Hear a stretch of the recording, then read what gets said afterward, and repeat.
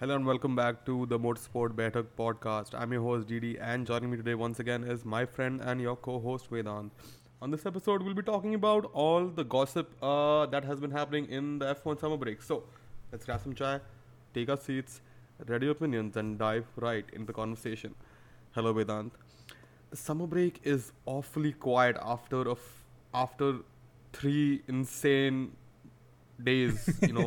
Uh, Yeah, like the summer break started and it was like the summer break never started, and then now it really seems like we're in the summer break with um, absolutely no, like little to no news from the F1 circus.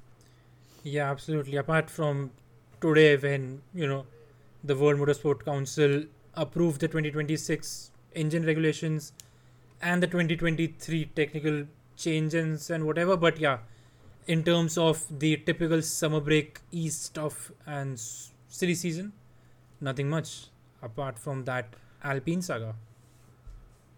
Yeah, one what a saga, everybody was refreshing social media every second to hear some news, but Yeah, Oscar Piastri and Mark Webber just refused to make a comment, and which is why I'm looking forward for F2's return almost now, and F1's return, in the hopes that maybe someone knows something from the two paddocks, hopefully. But before we jump into the silly season, Vedant, there's a couple things that I want to talk about, and one of them is obviously Ferrari, unfortunately, and the other is Mario Andretti. Now, someone published an article and shared on Twitter saying, with the title, I believe something similar to "Does Toto Wolff have too much power in F1?" yep. And Mario Andretti commented or quote Quote tweeted tweeted it. Yeah. uh, quote tweeted it saying, it's high time someone said this or something like that, basically saying that he believed that this was true. What are your thoughts on that? Yeah, I mean, the Andrettis are clearly upset that they have not been given the chance to, start bring their team into Formula One. But it's, I don't know, it's kind of true in a sense that Mercedes have been the most dominant team for the past so many years now, and Toto Wolff is the team principal and the key representative for Mercedes. And sort of when you look at it, he's one of the key figures for Formula One as well, key public figures, right? And he also has a lot of money invested in Mercedes and V- now Aston Martin and Williams, and Williams. yeah. Yeah, So so he is a key stakeholder in Formula One, in F1. yeah. Yeah. So I mean, on paper and on the looks of it, obviously he has a lot of power, but given like Formula One can be very political and whatever. I don't know what's going on behind the scenes, but yeah, arguably you can say that, and it wouldn't matter. But yeah, it seems that Yeah, I way. mean, unfortunately, F1. I mean, the World Motorsport Council and FIA is run like a government. Yeah, Hopefully, but who knows? No one looked yeah. I mean, into the inner workings of it really. it's kind I of, know, I know, you and I have not. yeah. It's sort of like when Bernie was team principal at Brabham, right? And Bernie Yeah, Ecclestone was yeah, team principal at Brabham, and he was the one rounding up all the other team principals to make the unions and whatever, yeah. and to make what Formula One is today. So it's similar to that in a sense, but yeah, who knows? Definitely, and and I totally understand the concerns that come with, because we saw what Bernie did to the sport, Yeah, and it's totally understandable. The general concern that comes with someone having a lot of financial power over the entities who make up F1. But I don't think Toto Wolff is in a place. I mean, politically, yes, he has a lot of power in the sense that he is one of the most successful team principals, and there is a certain influence that comes with that, and also by being the chief of basically a power unit supplier yeah, for multiple teams. exactly. Obviously, Zach Brown holds his own ground, but there is Williams, and Aston Martin, and his relationships with those business people are very good. But regardless of all of that, I mean, obviously, I feel for Mario Andretti, it just comes down to the fact that uh, Toto Wolff has not given him a chance, or has not. At least it seems he feels that way. That Toto Wolff has not really understood the value that the Andretti name will bring to F1, which is why Toto Wolff has talked about the value that Andretti will not Yeah. create, or does not seem like it will create in F1 if we let them come in. Whereas talking about Audi and Porsche, Toto Wolff has been a lot more supportive of those entries and extending the grid to 22 instead, rather than when talking about Andretti. So that is definitely a pain point for him. But all that being said, it's definitely spicy. Yeah. What is sad though is that it didn't get picked up enough and circulated enough and commented on enough to become to just add a little bit more drama during the summer break. I mean, it is basically silly because clearly Mario Andretti retweeted it because of the involvement he potentially has in Formula One. Had there not been a Andretti team ready to get into Formula One, had that situation not been there, that article would have come and gone by without a lot of people noticing it, and no one would have batted an eye except, I don't know, maybe some readers of that publication or some hardcore fans or whatever, right? But since there was this sort of element involved, that's where the whole commotion picked up. But yeah, it was just silly. His summer, not so silly. But I was hoping for more. Yeah. But I was hoping for more. Yeah, But I was yeah. hoping for more. But I don't think you can. F1 will be or could be run the way a government is. Without clashing of conflict of financial interests and whatnot.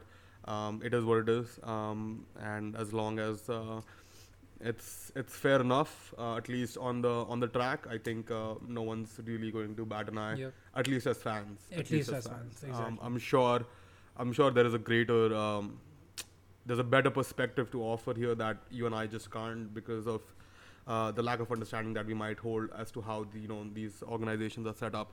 But let's move on. Let's move out and talk about Ferrari, like we said. Now Mattia Binotto has come under fire from a lot of fans of saying that Ferrari don't need to change anything in their strategy department. Whatever they're doing, they just need to stick to it. That has been the gist of what Mattia Binotto has said. I think I have an Autosport article titled "Why Binotto Retains His Faith in his F1 Strategy Team at Ferrari." Team boss Mattia Binotto is far from downbeat about the situation, and it talks about his defense of the strategy department and whatnot. What are your thoughts? I'm a bit. I mean, I'm.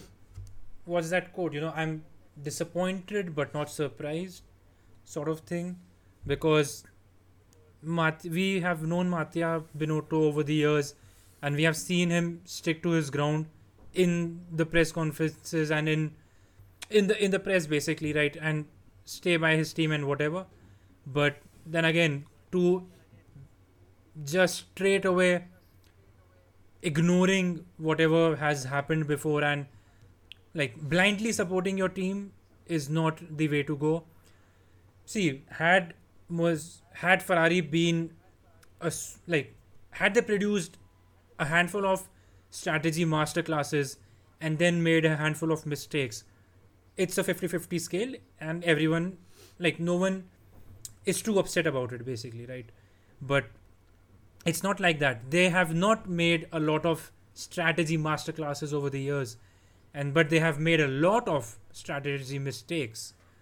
So I don't know what Mattia wanted to portray to the press and to the public, but it certainly will not help his cause and the team's cause and the fans.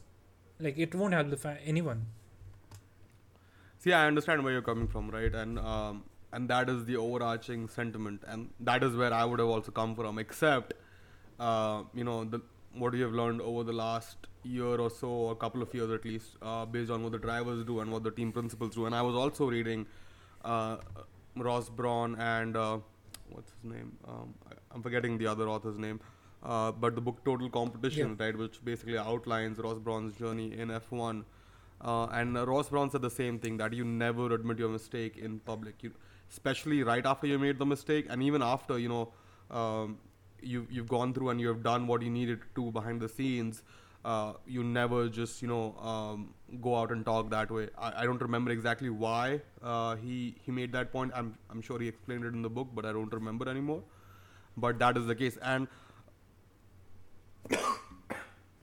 I'm not sure why we expect team principals to be honest when like the same thing, right? Like I think in just the last podcast that we did about F1, and we were talking about Charles Leclerc and the debate that does he need to change his driving style and whatnot, and we said, hey, do what Max Verstappen did and create maintain an outwardly demeanor of that, hey, I don't need to change anything, and do whatever the work needs to be done behind the scenes, which seems to work for them, and it is the way that people in the industry approach all of these issues. So I'm not sure why people try to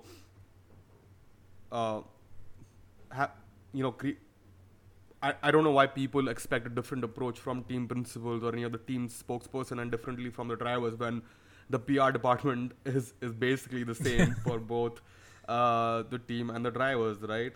So yeah, I'm not surprised. I'm not surprised because we have to understand one fact as fans. What is said in the press conference is not always the reality, is not always the ground truth, even of what is going on behind the scenes. That is like Christian Horner saying that, hey, Pierre Gasly will stay on with us, and then coming after the summer break and saying, hey, Alex Albon is going to be with us, right? So we as fans need to understand that the press conference is what it is called. It is the press conference. It is to put out a press release to make statements that are backed up by the entire organization, not to tell the honest truth to everyone out there in the world. And that is something that I think we as fans often forget, and we need to step back from that perspective and take everything with a grain of salt that is said in the press conference. I mean, it's great. I mean, it allows us to publish articles, to speculate, whatnot, and all of that is obviously important. But as fans, the amount of uproar that there has been against Ferrari and the way Mattia Binotto has approached this particular situation, he is just defending his team, and any good leader would do that. That's true. And that is important in any organization. I would have been more surprised if Mattia Binotto came out and said, yeah, this is our fault, and so on and so forth. So I think this is also an important step in maintaining morale in the team, and he understands the culture at Ferrari more than anyone else. So it is our lack of understanding of what is going on with Ferrari for us to be, I not ignorant, but also not comprehensive in our understanding at the same time. Yeah, I mean, that's true, but I think for most of the fans, and like probably the words that came out, the words that got published, were sort of off-putting as fans. Had he it, I don't know, I didn't read the entire article, so I won't say too much, but probably had he used some other words, it would have been different or whatever, right? But yeah, the theory remains the same, as you said. English is not his first language. That's right. Yeah, but the theory remains the same, that you defend your team and you don't,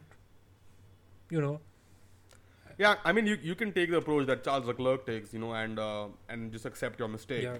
But it's different when you're doing it for yourself and when you're speaking on behalf of a team, whole organization of people, right? So that is there, and that is something we as fans need to understand, instead of going up in arms, especially Ferrari fans going up in arms against Mattia Binotto. It's like, what is he saying? Yeah. Is he in his right mind? He's definitely in his right mind if he's saying that. Let me tell you that. Yeah. It might not sound intuitive, but he's definitely in his right mind. So yeah, that is that. But now let's talk about silly season, Vedant. Let's do this. Exciting part and absolutely worthless part of this conversation. Let's talk about it. Obviously, Mercedes arguably have a lineup for next year. Ferrari have a lineup for next year. Who's next? Who's third in the Red Bull championship? Red Bull. have a lineup. I'm just kidding. Red Bull have a lineup for next year. And then we have McLaren, who's got Lando Norris, does not have, apparently does not want Daniel Ricciardo, wants Oscar Piastri. Alpine only have Esteban Ocon. Aston Martin has a lineup for next year. Yes. AlphaTauri has a lineup for next year. Haas do not. Mick Schumacher has not been confirmed, and neither has Magnussen. Huh. But Alfa Romeo have a lineup for next year, and only Albon has been confirmed for Williams. Yeah, absolutely. Right. So we have a seat at Alpine, McLaren, a seat at Williams, and 2 seats at Haas. Right? Am I missing anyone? No, I think that's about that. Yeah, 4, 5, 6, 7. Yeah. So. And just to add to all of that, just in case people missed, even Felix Rosenqvist isn't confirmed at McLaren Racing. Yeah. So throw in that spanner, if you want, guys. Throw that in. So yeah, who's gonna be racing next year in F1 with, and then who's not gonna be racing next year? Well, that's a big question, but yeah, it's pretty exciting because I think a lot of people are expecting, like, when you talk about this whole situation, you obviously talk about Oscar Piastri, right? And right now people are expecting Oscar Piastri to jump straight into McLaren and just, get a race seat for next season onwards. But there might be a possibility that he does not get a race seat for 2023. He only jumps ship and gets a reserve drive for 2023. And when Daniel Ricciardo moves on from McLaren from the original plan of 3 seasons, right? That's when Piastri comes in and swoops everyone off their footing or whatever.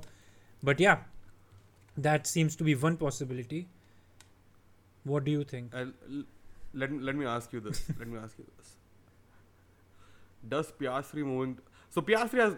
We need to keep in mind, Piastri has not confirmed, or nor has Mark Webber confirmed that Piastri is looking for a seat at McLaren. Yeah, exactly. All right. No one has confirmed that. No one has confirmed that, as far as I know, right? Do you think Piastri and Mark Webber would make such a move to go from Alpine to McLaren when they are on equal footing this season? Especially like over the last 2 months, they have been on equal footing. Yeah, I mean, it may not seem like a good move on paper currently, but like the management at Alpine, the management behind the scenes, the situation behind the scenes is vastly different, right? And I remember this from years ago, not years ago, but from a few years ago, that people like Jack Aitken and another driver jumped ship from Alpine to Williams because of whatever the situation was that time. Christian Lundgaard obviously did not stay in the Alpine Academy and he moved over to IndyCar. Obviously, Jack Aitken and Lundgaard were not Formula 1 favorites to get a Formula 1 seat. But then again, they were not happy with the Alpine junior driver situation, whatever that was. But Alpine did manage to find a seat for Zhou Guan Yu at Alfa Romeo. So that can be looked at as a step in the right direction. But then again, at the background, maybe Oscar Piastri is not looking for a great seat, but he's just looking to move away from Alpine, and that is the way they are looking at, or whatever. I mean, yeah, maybe, because it does come at a time when 2 drivers, one who was supposed to stay in Formula 1 and one who was supposed to carry on Alpine's, be Alpine's spirit in Formula 1 in a couple of years, both of them left together. So obviously that raises question about, like you said, what's going on behind the scenes, the management, the leadership and whatnot. But I have another conspiracy theory to throw out. Let's do this. It's far-fetched, but I'll throw it out there. And that is, Oscar Piastri is potentially moving to Mercedes. Yeah. Because you have to remember that Lewis's contract expires next year. There might be a renewal clause, whatnot, but there isn't a lot of reason for Lewis to stay except to continue racing. But he has alluded to the fact before that he does want to do other things. So it's not a big leap to understand that Lewis might leave, considering the fact that his closest friend in the paddock is leaving at the end of this year. Yeah. But Lewis also said Right. that he wants to win that 8th title. And Yeah, but George Russell has done better in that car than Lewis already. Yeah. Lewis has stiff competition. That's true. So let's not take that lightly, right? And all of that will play into Lewis's mind because he also has a legacy to defend in a way. Yeah. To keep alive. Yeah, absolutely. Because a lot of people do talk about how Sebastian Vettel could have. I mean, obviously he could have retired at 28 or 30, but how his legacy could have been a lot better if he could have done more with Ferrari and not gone championshipless almost for 6-7 years, right? Yeah.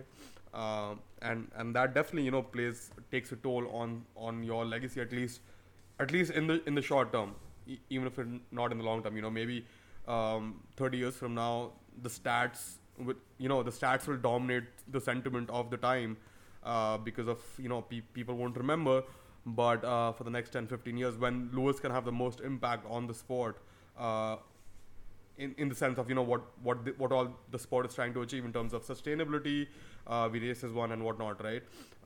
So all of that has to be taken into account, but I think there is a greater chance that Oscar Piastri might be waiting in the flanks of the Mercedes under Lewis Hamilton than somewhere else. Yeah, but and I think there is a great chance for that, and because realistically, who is going to succeed Lewis Hamilton at Mercedes? Frederick Wesley is nowhere near ready. Let's be honest. Yeah, they won't. And like Mercedes will not hire a rookie to replace Lewis Hamilton. That is for sure. Exactly. Right. And that is why I am not convinced by the fact that they will hire Piastri. But you have to remember, if Piastri becomes a part of Mercedes, right? If Piastri signs with Mercedes, then he might go to Williams for a season with Williams. Yeah, that's true. That does not limit him to racing for Mercedes. That's so true. That's what I'm saying. He might have signed with Mercedes, but he might race with Williams, and it might look like a weird move. But overall, it might make more sense than and let me put this out. I have been wrong about everything over the last 4 months. That is for sure. That is for sure. I'm not even going to joke. Like, I thought Jeff was gonna win. Jeff did not win. I thought I mean, whatever I've tried to predict over the last 4 to 6 months has not gone my way. But in my brain, it does not make a lot of sense for Piastri to move to McLaren, especially when McLaren is going through such a volatile time in their driver lineup, with everything that is going on at McLaren, right?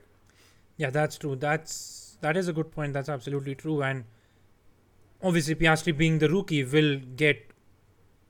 might get pushed off and sidelined for whatever reason and anything else. But yeah, I think it's a great conversation, but yeah, I don't know. So what do you think is gonna happen? Because a lot of people have said that Mick Schumacher might move out of Haas, but I don't see why Mick Schumacher would want to move out of Haas. And I think people are expecting a lot more from the silly season that there is actually going to be this time. Like last year, it was the other way around. There weren't as many expectations, and it got all shook up. Yep. But this time, I think it's going to be the other way around, where we're expecting a lot more because of the hype, but the results are going to be a lot less interesting than otherwise. Yeah, absolutely. I mean, Mick Schumacher does not have a contract yet, and Haas and Mick have put off any contract talks. But then again, I think it's only because they know that they'll stay together for the next season, right? And that's what Mercedes and Lewis did towards the end of 2021, right? So that's that. Also to add to the conversation, I think Theo Pocha has said that he will not be racing in F2 next year. Yeah, he said it would be his last Formula 2 season. Again, that obviously brings It him is, into the equation, and if Alfa Romeo and can loan him to someone, but then again, the only seat for Theo Pocher realistically is a Williams seat, but Williams would rather have Jack Doohan or Oscar Piastri or anyone of the anyone else than Theo Pocher, I believe. I mean, yeah, but yeah, I don't know, and it also seems like Alpine's first choice would be Daniel Ricciardo if Daniel Ricciardo were to get bought out by McLaren instead of getting someone else outside the paddock. Yeah, that's true, but that would be an awkward reunion. Not for Alpine, because Alpine's first choice was Daniel Ricciardo. They didn't want Daniel to leave when he did leave. Yeah, but he did leave, 2 years right? ago. Alpine shelled out what $40 million or pounds or whatever for Daniel Ricciardo, and he just left them in the dark So it might. for McLaren, where he did not No, perform, he gave them enough time. and his valuation has absolutely fallen down the hole. And yeah, well, Alpine can get him back for Yeah, 4 million, I guess. but we all know, an F1 driver would want to stay in F1 than take his ego and go Yeah, elsewhere. absolutely. Uh, Absolutely. I'm not saying he won't go. I'm not saying he won't go, and I'm not saying that they won't get along. But it would be like it's a strange situation. And that is the most competitive seat for any driver at the moment, Yep. right? No one wants to really be in that McLaren seat. Let's be honest. If now there are still drivers vying for that McLaren seat, there is clearly something that you and I don't understand about that McLaren seat. There's something that I don't know. They're feeding them. They're telling them that we just have no idea about. But So the Alpine seat is the most competitive seat. I'm pretty sure Otmar Snavzar's phone is ringing every day with drivers wanting to snatch that seat up, even though if they don't have Oscar Piastri or Fernando Alonso. yeah, but one thing about Alpine is that they have had the master plan for longer than McLaren, and like master plan to get to the top basically for longer than McLaren, and they have changed that plan more often than McLaren, right? So they have had a complete overhaul. They have had a change in leadership, an absolute change in leadership and everything at the top of the pyramid. So again, it's a very, I think the Alpine organization in itself, it's a very sticky situation around there. Who knows what's going on? Who knows what their plans are for the future? But obviously, we trust in Otmar because he has successfully guided Force India and then Racing Point to relative success, right? Given their resources. So Otmar can do it. But yeah, I don't believe in Alpine as an organization as of now. Okay. So much. I mean, so much for L plan. I was happy when Fernando was there, but now I'm not. I don't think there is a lot to speculate about the Fernando move. I think it just came down to the money and the term that they were offering Fernando, and he just didn't want that. Absolutely. I don't think there was a bigger rift or anything to speculate there between Fernando and Laurent or Otmar and Fernando. And it does seem that obviously, like the greater leadership, like Laurent Rossi has a lot more say about the driver contract than maybe Otmar Snavzar in this team. So that might also be a point of contention, and the way that leadership interacts with drivers instead of the way the team principals usually interact with drivers who are actually working with them day in day out. So that can also lead to a loss of opportunities if not anything else. But yeah, I mean, I don't want it to turn like I don't want the Alpine to turn like Ferrari of the 2010s, right? When there was leadership change every 3 years, and it was all haywire during the times of Alonso and Vettel. So Yeah, I wonder if it's time for Cyril to come back to the F1 paddock just because of everything that is happening. You know. But yeah, that's all from my side. Anything else you want to talk about, Vedant, before we wrap up this podcast? Well, nothing much. It's the silly season. The silly season, the summer break is coming to an end next week. So we will have Formula One action and press conferences from Spa onwards, and we'll hear from every one of them. And especially when like all this happened in the summer break, so no one had a lot of opportunities to give comments or ask questions or whatever, right? So Spa would be interesting.